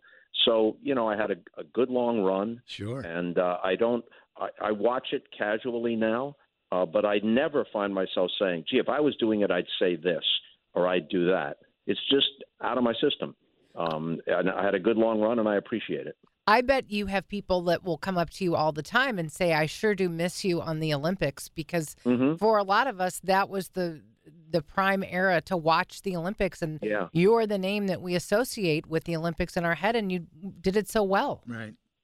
Thank you, Julie. I do hear that quite often, but I think that Mike Tirico, who I've been connected to since 1987 because he got the first Bob Costas scholarship at Syracuse University in my name, and I went up to Syracuse to make sure that the first recipient wasn't a knucklehead, and it turns out that he's very talented and very versatile, so they tabbed the right guy to be my successor, and I think he's doing an excellent job. I'm sure that back, in the 90s, people came up to the great Jim McKay and said, we miss you on the Olympics, because he was so terrific, and they were used to him.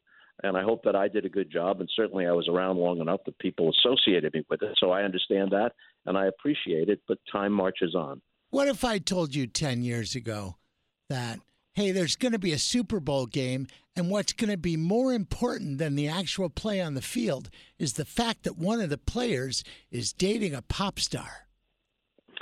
I don't know. It's more important, but it's certainly at least a secondary storyline, and you would think it'd be impossible to boost the ratings of a Super Bowl, which is already through the roof and many times over the other, whatever is outside of the NFL, the highest rated television program of the year. The Super Bowl trumps that many, many times over. But the presence of this storyline may bring in at least a marginal number of non-football fans. A lot of people who watch the Super Bowl aren't really football fans anyway, as witness the fact that the Super Bowl rating is twice that of the conference championships, and the conference championships get about 50 million viewers. But some people who watch the Super Bowl do it for the commercials and for the halftime show, and now you got the Taylor Swift angle on top of it. What would you do if 10 years ago we told you the Super Bowl is going to be in Vegas? Would that have surprised you? Yeah, I would have doubted it, or that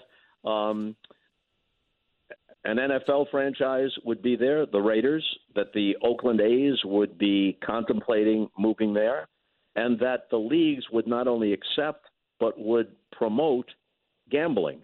Because 10 years ago, the commissioners of every sport were testifying before Congress that legalized gambling would undermine the integrity of their games.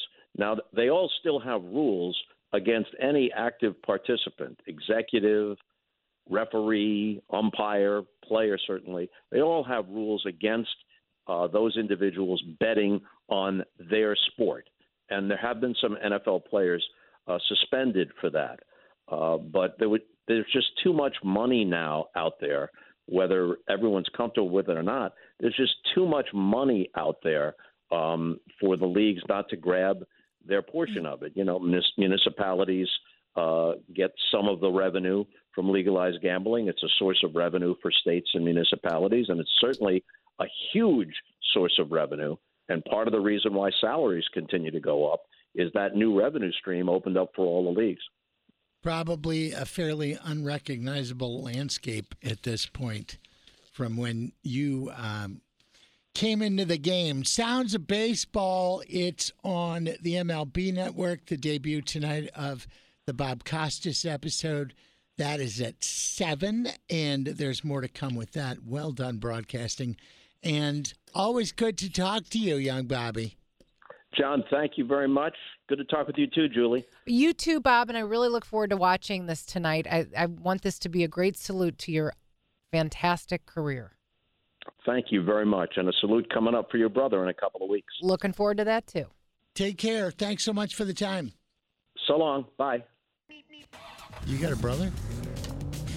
You can't stop. You won't stop. No, I can't. All right, let's go to the KTRS Traffic Center now. Check the roads. Here's Captain Paul Kopsky. You got a captain? Julie, we are accident-free right now. There is a lane closure on northbound 55 at Bayless until 4 p.m. today. Road work on eastbound 64 past Big Bend has the left lane closed, and construction on 270 east past Hanley is blocking the right lane. From the KTRS Traffic Center, I'm Captain Paul Kopsky on the Big 550 KTRS. So, Captain, I was kind of waiting for you to jump in. I didn't know I was allowed. In the conversation, you're always allowed. He's royalty. Should we call him back? Is there anything you want to ask him? Well, I do have a Bob Costas story. You do? When I was a teenager, I sent a letter to Bob Costas saying he was my idol. I wanted to be a sportscaster. And he replied, and he sent me some information. Did he It was really? great. I still have that somewhere. You do? Captain Yeah. Paul? That is a great story. Yeah. How And about by that? the way, Let's call him back. You have an admirer. My friend Tricia said, I really like that Paul. He's really funny in the Is she afternoon. single? Yeah, she is. She's going to kill me for that. Matchmaker. Mm-hmm. Match.com. So what are you doing? What are you doing this weekend? What have we been through this? I think so. No, it wasn't a show. It was another show. Oh, okay. So what are you doing this weekend? Well, this weekend I'm going to the Super Bowl party. Could you bring a +1? Julie's friend, maybe? Yeah, there you go. You want to take Trish to the party with you? Or Bob Costas? Can I see a profile? Okay, if you, yes. If you, doesn't want to Look order who's off the menu. Look who's getting picky over here. Okay, I see how it is. If you could take either my friend Trish, who just by my word I tell you is a lovely looking person, and she's beautiful on the inside and the don't outside. say nice personality. Or Bob Costas, if you could pick one of them to take to your Super Bowl party, who would it be? With all respects to Paul Trish, Kopsky. I think I would go with Bob Costas. Okay. Wait, Trish just texted us. Sorry, I have other plans. Sadly. Oh, well, I wonder if Bob has other plans. I don't know. Now it's getting weird, Paul. We'll call him back. And I can't wait till you join us tomorrow to tell us what you're doing this weekend. I will. I'll do it again. It is 2:37. We got stuff to do, and we'll do it. Hang on. All right. This is something I could really get behind. So it's not sad news to start the It's schmooze. not. It's like the best news ever. If you've ever dreamed of sailing on the Love Boat, this is as close as you will ever get. Princess Cruises will set sail in August with the cast members from the original series. That are still with us. How fun would this be? 7 days at sea with Doc, Gopher, and Isaac, and then Vicky Steubing, the daughter, who I always wanted to be, the daughter of Captain Steubing. Yeah. I don't know. I just always perfect had that timing feeling. with ships quarantined because of E. coli right now. Right, exactly. Well, this is until August, so they've How got time bad to, do you want to see Isaac? to clean up their act. Gavin McLeod sadly passed away back in 2021. And then the woman that played Julie McCoy is still with us. She's 70 years old, and she's had some problems. But Julie McCoy is 70, and she had a Dorothy Hamill, if you think about it, really. She was rocking the Dorothy Hamill I try with her not to, but blazer. yeah, now that you say that. Disney announced that Moana sequel will hit theaters November 27th. So that's kind of exciting. The Rock will return to the film. Yeah, but sadly, Lin-Manuel Miranda, who did the music for Moana, which was incredible, is not returning. And I think that's a huge step down in quality. But why is that? Oh, I mean, I don't know. Is it a Maybe money other thing? Make some commitments? up, Max. Money. No, I mean, I'm not sure why, but I mean, that's one of the big reasons why that Moana film was so successful. His songs were wonderful. It's a cute movie, really cute movie. Tracy Chapman's Fast Car went up 241% in streams after that killer Grammy performance on Sunday night with Luke Combs. That was awesome. It was, I mean, if you haven't downloaded it yet, I mean... I had so many emotions. You've got to do it. I did. I had so many different emotions about it. The Madden NFL video game made its annual Super Bowl prediction based on simulation, and they said that the Chiefs, go Chiefs, will beat the 49ers 30-28. Yeah. And that Chiefs quarterback Patrick Mahomes will be named MVP. It's also worth mentioning But that was on an Atari. that Madden has been wrong. The game has been wrong for the last 3 years.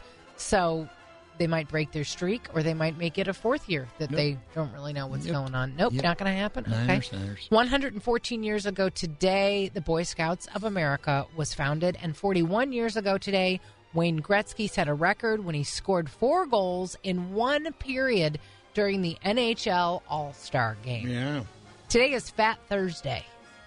Is that a fat joke? I didn't want to say it, but yeah, it's a fat Thursday. Sounds like it's a fat joke. I know, it wasn't meant to be a bad thing. Okay. You were at the Boy Scout anniversary today? Yeah. At the beginning of that? And I was trying to think, was I, no. I did the Cub Scouts. I was a Weeblo. I was a Cub Scout. And then I saw something shiny. No, then you grabbed a football and you took to the field and you were everyone's hero. Well, there's that too. But I didn't graduate up the ranks. Were you a scout of any kind? Selling cookies I was. and jazz? Oh, of course. Were you selling them, or I was. sitting I in was your room eating them, and then I was selling them. putting socks in the box and I stuff, was, thinking yeah. no one would notice. It was total fraud. We were brownies. That's what it was first. First, you're a brownie. I think you're a pixie, then you're a brownie, and then you're a Girl Scout. And I think I ended that whole game around fifth grade. Yeah. But I remember my grandmother's trunk was filled with all the different cookies, and she was had a whole operation going on with dropping them off at different places where she played bridge and got her hair done and, jack people up against the wall and say, buy some cookies from this kid.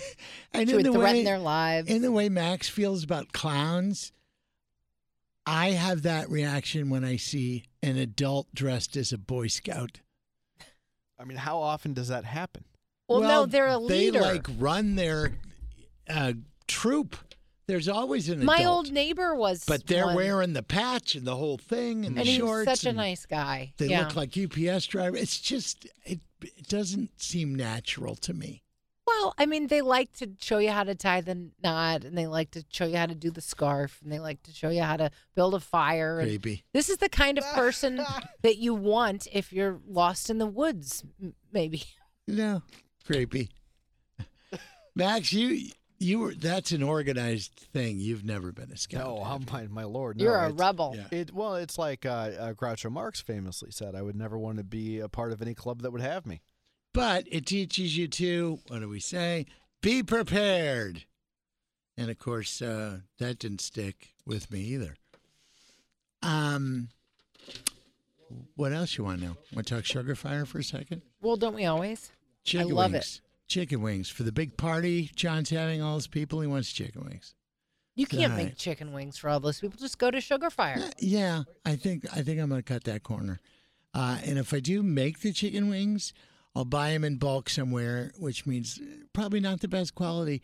But if I rub them with Sugar Fire's barbecue rub and I toss it in Sugar Fire's barbecue sauce, maybe they won't know I got 10 pounds for $2. Breath. All right, so somewhere the Supreme Court is huddling and taking up the issue of whether or not Colorado can yank Donald Trump off the ballot. And, of course, pretty big decision considering other states watching closely. They're considering it as well. But is it such a big question when 4 of the Supreme Court judges were appointed by Donald Trump? Are my numbers right, Royal Oaks?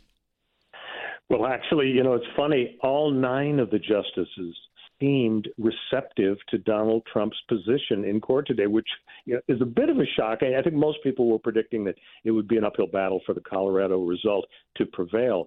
But I'm telling you, that oral argument, you had Justice Sotomayor saying, why does a single state get to decide if somebody is going to be president? Good point. Justice Elaine Kagan, same thing. Why a single state? And, of course, Alito and Thomas, you would predict that they would be favorable to Trump's side. But I would not be shocked if it is a 9-0 vote within a week or so, because voting is going on, so the justices feel under great pressure. Basically, they didn't even want to talk about whether Trump is an insurrectionist. All they wanted to talk about was the more technical question of, does the clause in the Constitution that says if you're an insurrectionist, you may not hold a federal office, does that apply to presidents? And they all seem to think it does not. Plus, they were all worried about a patchwork of 50 states making 50 different decisions. Their attitude was Congress should pass a law that would establish a clear protocol, and Congress could sort of supervise the process of bumping somebody off if they, in fact, are an insurrectionist. So this is kind of an important decision, and it needs to be fast-tracked. How do they decide which cases they're going to see in a speedy manner over another one? Like, how does this move to the front of the line? Rock, scissors, paper. Yeah. Well, this one moved to the front of the line, I think, because when Colorado did something kind of provocative, namely say, sorry, Mr. Trump, you're off the ballot, that set off alarm bells, because that decision had to be either rejected or affirmed very promptly, because people are already starting to vote with early voting and primaries and so on. So it was very quick. Usually, as you know, it's like tap dancing in molasses, getting through the Supreme Court process, months and months to have your case heard, briefs, oral argument. Then they take forever to make a decision. This is like lightning. They set the argument date just a few weeks after Trump went to Washington to ask for relief. And now I believe, as I say, they're going to have a quick decision. And, of course, then no rest for the weary. There are 2 more Trump cases coming down the pike for the Supreme Court. Is he immune from criminal prosecution because he was president? He just lost in the D.C. Circuit Court of Appeals the other day. And the other issue is, can he really be charged with obstruction of official proceedings? There are arguments against that. So a lot of Trump cases on the high court docket this spring. So if this goes as you called it, where Colorado's not going to be able to take him off the ballot, are there other states waiting in line to plead the same thing? Exactly. And, of course, as you've reported on, in Maine a few weeks ago, the Secretary of State there held a hearing. And she said, yeah, I agree with Colorado. He's an insurrectionist. He's out of here. And half a dozen other states, there are lawsuits in various states of the pipeline in their court systems. So all of those states are eagerly waiting to hear what the U.S. Supreme Court is going to say. And if I'm right in predicting that Trump's going to win, then they'll all have to just shut down the engines and allow Trump to be on the ballot. I mean, this is like playing whack-a-mole with legal cases. I don't know if there's one grand master trying to keep this all straight within that side of things. I mean, who could even keep track of all this? Yeah, well, of course, that's the benefit of the U.S. Supreme Court having the ultimate power, because you're right, it's whack-a-mole all over the country, and that's one of the reasons I think the court is going to reject the idea of a state having the power, because the justices seemed very sensitive to and concerned about the argument by Trump's side that it would just be a big patchwork that would lead to instability and a lack of confidence in the system. So, yeah, it was pretty remarkable to see even the liberal justices joining. I think the smart move would be to go to Vegas, get a suite at the Bellagio, buy a few tickets to the Super Bowl, bet on Trump winning 9-0, and then when your bet comes through, you'll be able to pay all your bills for the Super Bowl. And then you can go out to dinner with Taylor Swift. There you go. That's right. Well, that's assuming she's there. Well, I it's think true. it's a good bet she'll be there. We'll the real see. drama is she going to endorse Joe Biden during halftime, which some conspiracy theorists think is going to happen. So pretty amazing. We got a date when we're going to hear from SCOTUS on a ruling on this? Yeah, I think I'd predict a week, and of course, don't bet on that. We won't bet on the other farm one. on that. Going to bet on the 49ers, though, right, Royal? 49ers? Yeah, I think the 49ers are probably. I think they're the betting line says they're probably going to win. All right, buddy. Thanks. One of the good guys right there, Royal Oakes. He don't know my Chiefs. From ABC. Oh, they're your Chiefs now. They are It's now. funny. Yeah. They used to be your Cowboys. I know. Maxie stepping in for Tom O'Keefe and Max stepping in for Max tomorrow. So, busy day for him. He'll review Lisa Frankenstein. Aaron Lapidus pops on to talk tax stuff with us because it's getting confusing. Got some down, boy. Get off my leg. And the Puppy Bowl tomorrow. Oh, yeah. I wondered why you were on my leg like that. KCRS St. Louis, we're leaving. Back at noon. See you then. I left milk in the fridge. I'm John Carney. Thanks.